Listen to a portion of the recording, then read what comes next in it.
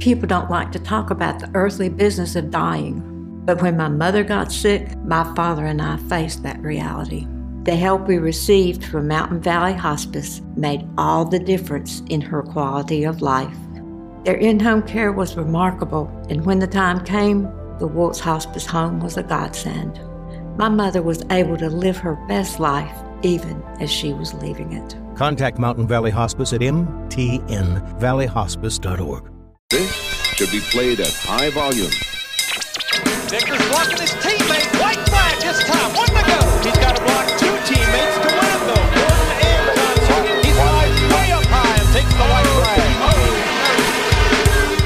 Johnson stays bound in the 48 car. He's got the push from Tony Stewart to 20 to keep Vickers to the high side. Vickers couldn't block them both. Side by side. 2 laps to go. Somebody's got to give. Getting into turn 1. Hey, buddy. Go get him. Come on, buddy. 1 to go.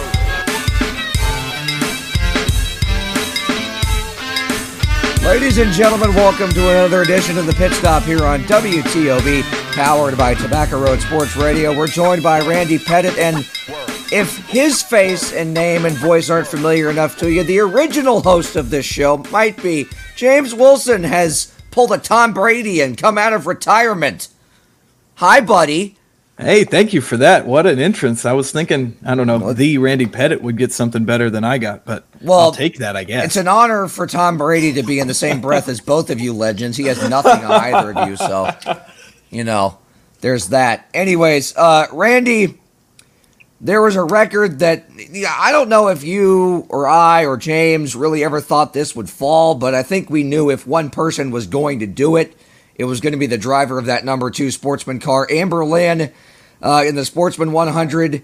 Important race for her. Important race for that division overall, especially in terms of points. And Amber got the job done and broke Susan Kimball's record for most wins by a female at the Madhouse all time. She sure did. And before I get started, I want to acknowledge what an honor it is to be on the same show with the Fresh Prince of Triad Radio, Mr. Brett Wiseman. And hello, James. It's good to talk to you again. Susan Kimball won 11 street stock races at Bowman Gray Stadium, and I was there very, very long time ago. We were good buddies, and Susan came in very low key, had a real low buck car, ran the street stock division at Bowman Gray, and just got better and better and better, and went from being somebody riding around the back to being a threat to win every week. And Susan wound up her career at the Madhouse with 11 victories, all in the Sportsman division.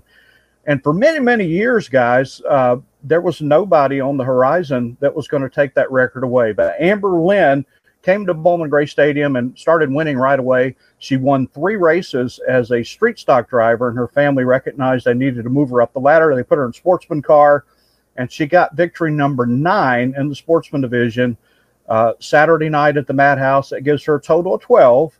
And the blonde bombshell from Walkertown, now the all-time winningest lady driver at Bowman Gray Stadium. And there's only one more feather in her cap yet to get, and that's would be a championship. That's right.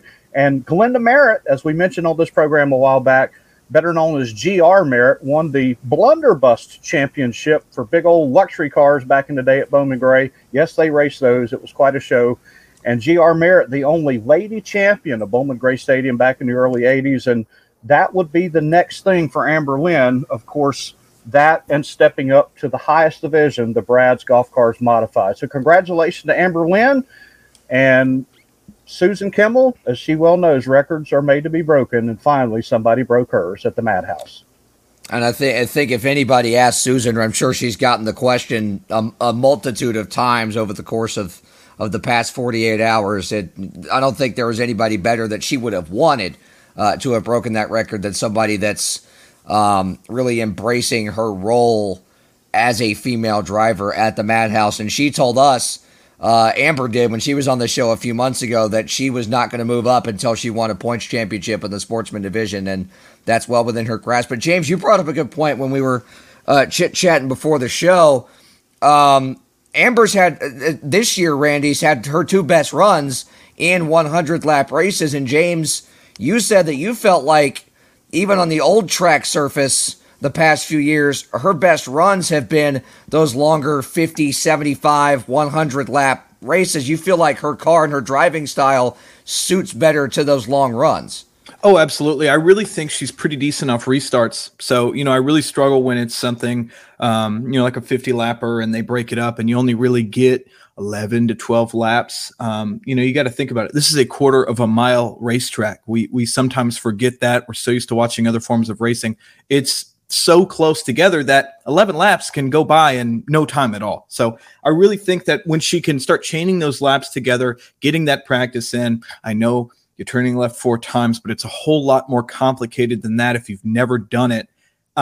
She really seems to get the car together and get the car incredibly fast. It's incredibly hard to pass in every single division at Bowman Gray, but she somehow makes it work and she makes those really dive bombs stick. I don't like to consider them dive bombs in a negative way, but she brakes later than everyone around her and she makes it stick through the corner. So that's really all that matters. So I'm very excited to see what she can do as she goes on. I know there's a couple more longer races left so that she could secure that championship. Well, she's a good bit behind, guys, in the championship race, well down the list. And one of the things that we got a note from Saturday night was she passed Tommy Neal, the Tiger Tommy Neal, the reigning champion, the guy out there with more sportsman wins active than any other driver.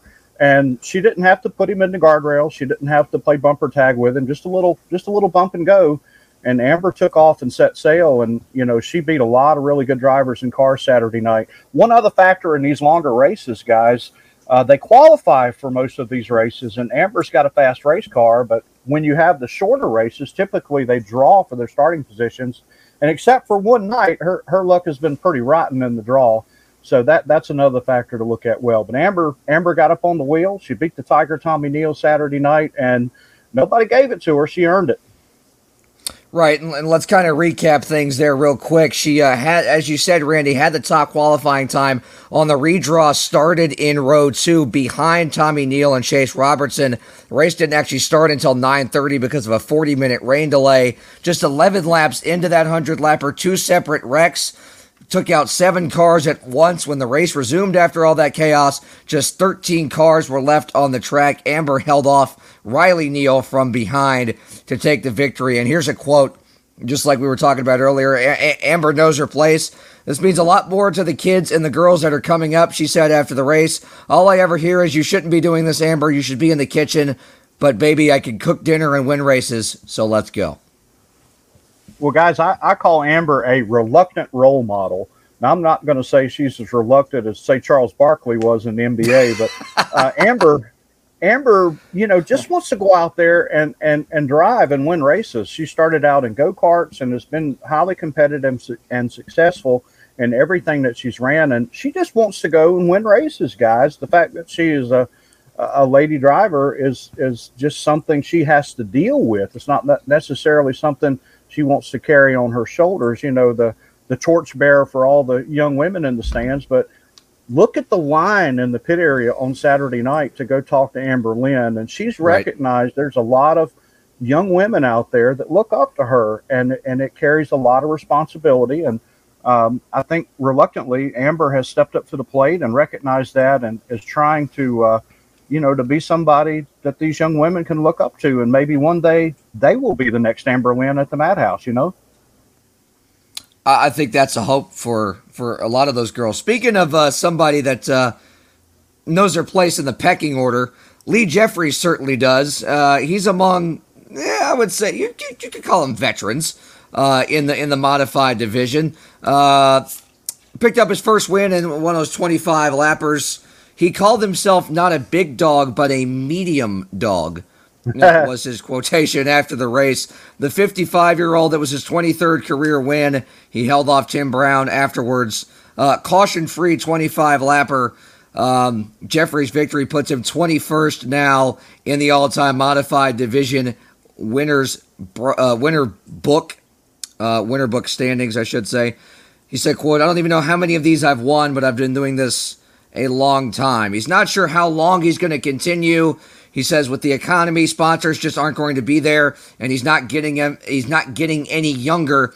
His 23rd career win, though, put him one behind Jonathan Brown and Melvin Swisher, who each are tied for 19th in stadium history. Randy, that's somebody you've known for a long time, and it had to be good to see him get back in victory lane the other night.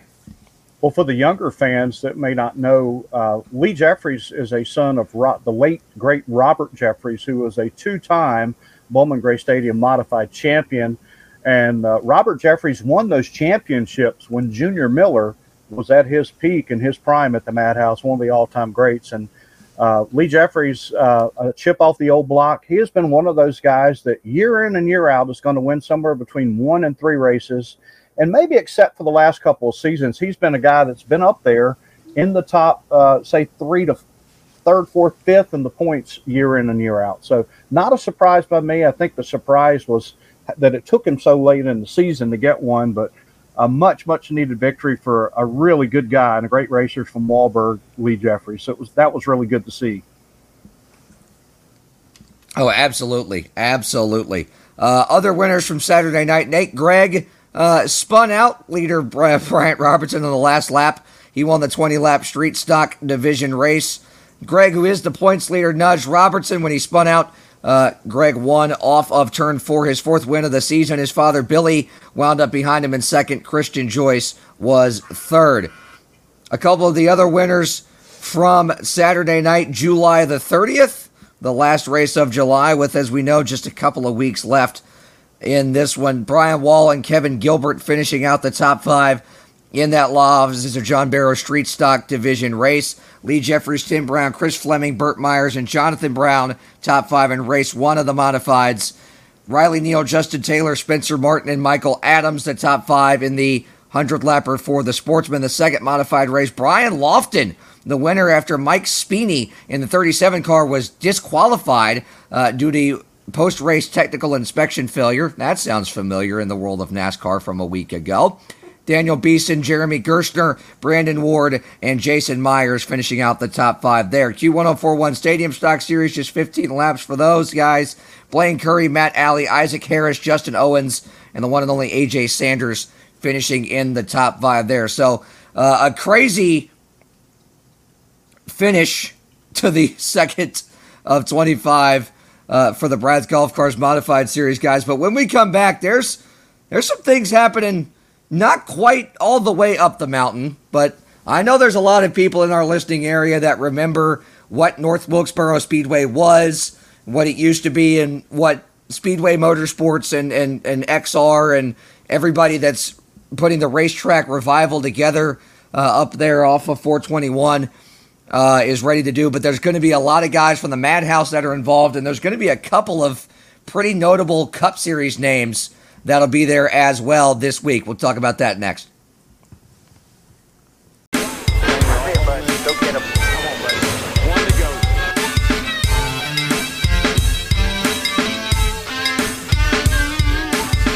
We're back here on the pit stop on WTOV, powered by Tobacco Road Sports Radio. Brett Wiseman, Randy Pettit, James Wilson. Fellas, racing back at North Wilkesboro Speedway. It brings me immense joy to say that. Incredibly immense joy. But in this bootleg bash that's happening Tuesday and Wednesday night, Randy, you'll be there, and I'll let you guys react to some of the notable names on this entry list here in a second.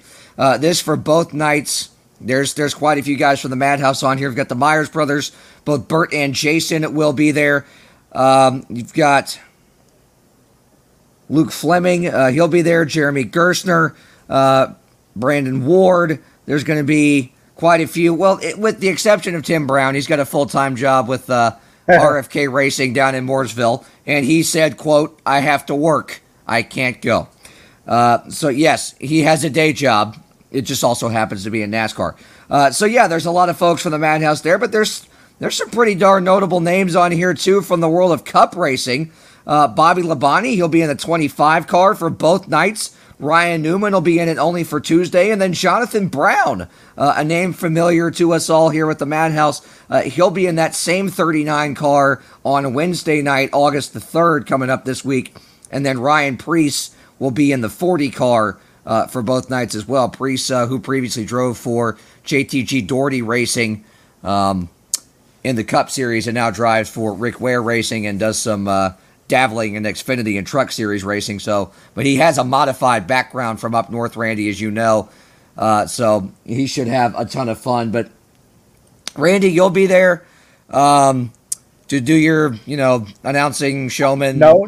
I'm thing. actually just going to hang out. You're going as a fan. Okay. I just want to get to be a fan. I will be floating around the pit area and the grandstands to say hi to a bunch of folks. And James Wiseman, I wanted to let you go first because you get me started on Wilkesboro. I might hog all the time. Your thoughts on that great list of names that'll be there on Tuesday and Wednesday? Well, honestly, I don't know that I really care who's at the track. I mean, I know that's controversial. I know the pit stop never had any controversies when I was hosting the show. What are you trying to say here? Well, I beefed with every driver that ever said anything.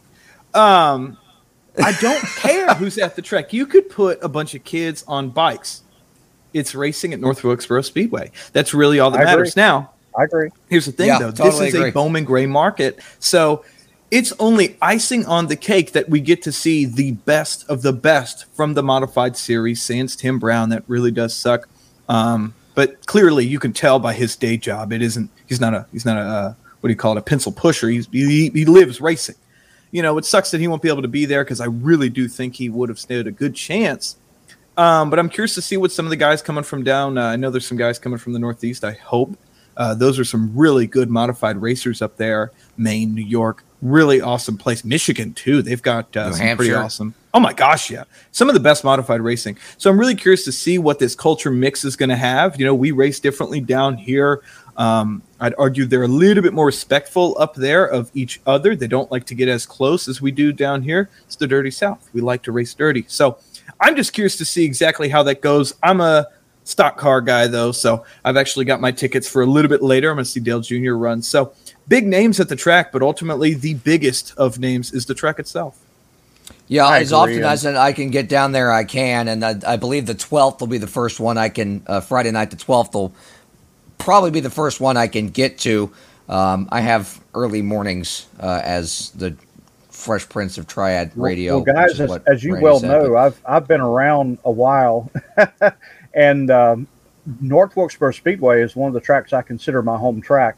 I was one of the voices of North Wilkesboro Speedway there at the track in its last 7 or 8 years. I had the pleasure of working with one of the legends of our sport and broadcasting, my good friend Winston Kelly, who spent years with the Motor Racing Network and is now the executive director of the NASCAR Hall of Fame, and his father, Earl Kelly, who was one of the original PA announcers at North Wilkesboro. And man, what a wealth of stock car information. And it was a pleasure working alongside those men. Had a chance to announce several of the NASCAR modified races up there. We had the annual triple header, sometimes even quadruple header, with the modifieds, late models, street stock. And, we had the NASCAR Dash Series up there. It's always been a special place to me. And, every time I drove up 421 headed to Boone or somewhere else, I would look over to the right and just see that place rotting away. And it just broke my heart. So, James, I think you hit it on the head. It doesn't really matter what they're racing. It's just great to have the gates open again. They've done a good job of trying to preserve some of the original look of the racetrack, but they've also did some updates and things. And maybe it's just the beginning, I hope. I'm going to nose around and let them know I'm there, and hopefully I'll get a chance to say hello to the fans. And it's going to be great to be back at North Wilkesboro Speedway, that's for sure. Yeah, absolutely. And Randy, you hit the nail on the head there, too. Going to school at Appalachian State for 4 years, driving back and forth on 421 pretty much every weekend or every, so often to go back and forth to and from school. It wasn't fun. It wasn't a cool thing to look over there to the right and see just an icon of the sport that I love rotting away. I can remember, I think there's a Jeff Gordon DVD I have somewhere that there's a condensed version of that final race at North Wilkesboro that he won. And I can't tell you how many times I watched that and said, do you know how cool it would be to just pop off 421 and go watch a cup race? I'd imagine in my head, do you know how cool that was to say, hey, there's a cup track like 10 minutes from my house. There's a cup track like right there. To have something like that was that close, and then it sit that dormant for a while. But the folks at Speedway Motorsports are trying to get a lot of skeletons out of closets for folks that we won't name. The new folks at Speedway Motorsports are trying to get some things that the old folks put away out of the way. This is one of them. Brett, But it was just a business decision. Look, it was at a time when the sport was booming, it was growing. I was there at North Wilkesboro. I was part of the staff there, and the place needed a lot of work when it was open for those last 3 or 4 years of Cup racing. The bathrooms were terrible. All the press boxes and buildings and things were getting old. They were going to have to spend a ton of money to get that track up to date.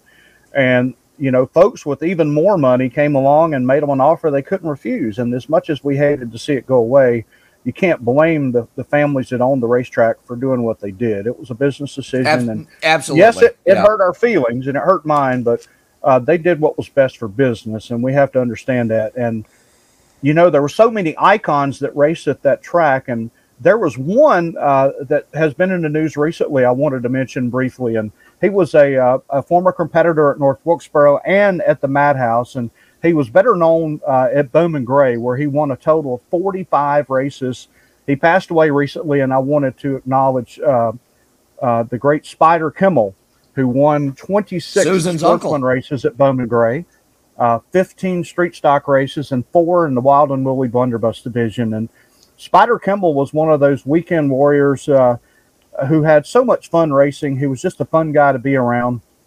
He was a fierce competitor on the track, and he was such a cool, funny guy off the racetrack. And as you mentioned, Brett and James, Susan Kimmel married into the family and carried on the Kimmel legacy, and of course became the all-time winningest lady driver at Bowman Gray. So we kind of put a bow on all that Saturday night when she took the restored Ford Fairmont, the bright green car they affectionately call Kermit, and got to do a lap around Bowman Gray before the sportsman race to remember our good friend Spider Kimmel.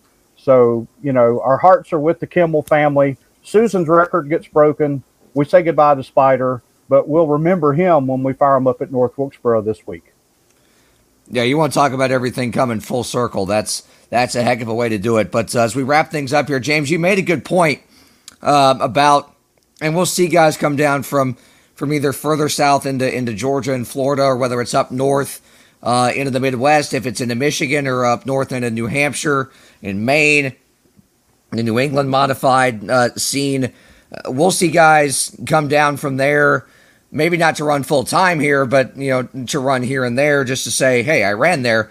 But this is going to be this Tuesday and Wednesday at North Wilkesboro is going to be a melting pot of different styles of modified racing, J-Dub, as you touched on. The names on that list, outside of the ones that we read off to you, there's ones that we're not too awfully familiar with. There's ones that all of you might not be too awfully familiar with that are coming from some of those other areas where the styles of racing may be different, but the modifieds that they drive are still modifieds, and we're going to see, I think the perfect way to put it is a melting pot, James. Absolutely. I think this is a track that's going to be perfect for it. It's not going to be too cramped. Some of the shorter tracks, I know when you get up on there, you're like, oh gosh, this guy, he can drive this line better than anyone. We stand no chance. It's going to take a couple weeks of me turning laps around this thing to figure it out. You see a lot of times with 1.5 miles, especially. But when you look at a track like North Wilkesboro, there are some that are similar, but there's really nothing that's identical. I tried to do a little bit of homework and find something that was roughly identical in the country, and I didn't find anything that I would consider perfectly a decent replica. The banking is a unique factor as well, because really everything about this track presents a new challenge to all these modified drivers. I'd like to see them go too wide if they possibly can. These cars produce a ton of grip, more so than any other oval race car, sans an Indy car or anything crazy like that. I mean, these cars can go too wide, hopefully, if they want to, but a lot of guys might not be willing to do that. Don't want to tear up equipment, don't want to tear up the track especially, but hopefully it's a good race. That's really all we can ask for, right? You want things to snowball on themselves. I know a lot of people, they say, oh, Cup racing probably will never happen there. I think that is way too pessimistic. It's totally in the cards They just have to wait to see if the product is good. Yep, if all this goes well, Cup racing is definitely in the future. We've got that, and then the dirt races in August. For Randy Pettit, James Wilson, our producer, Desmond Johnson, so long. We'll see you next week.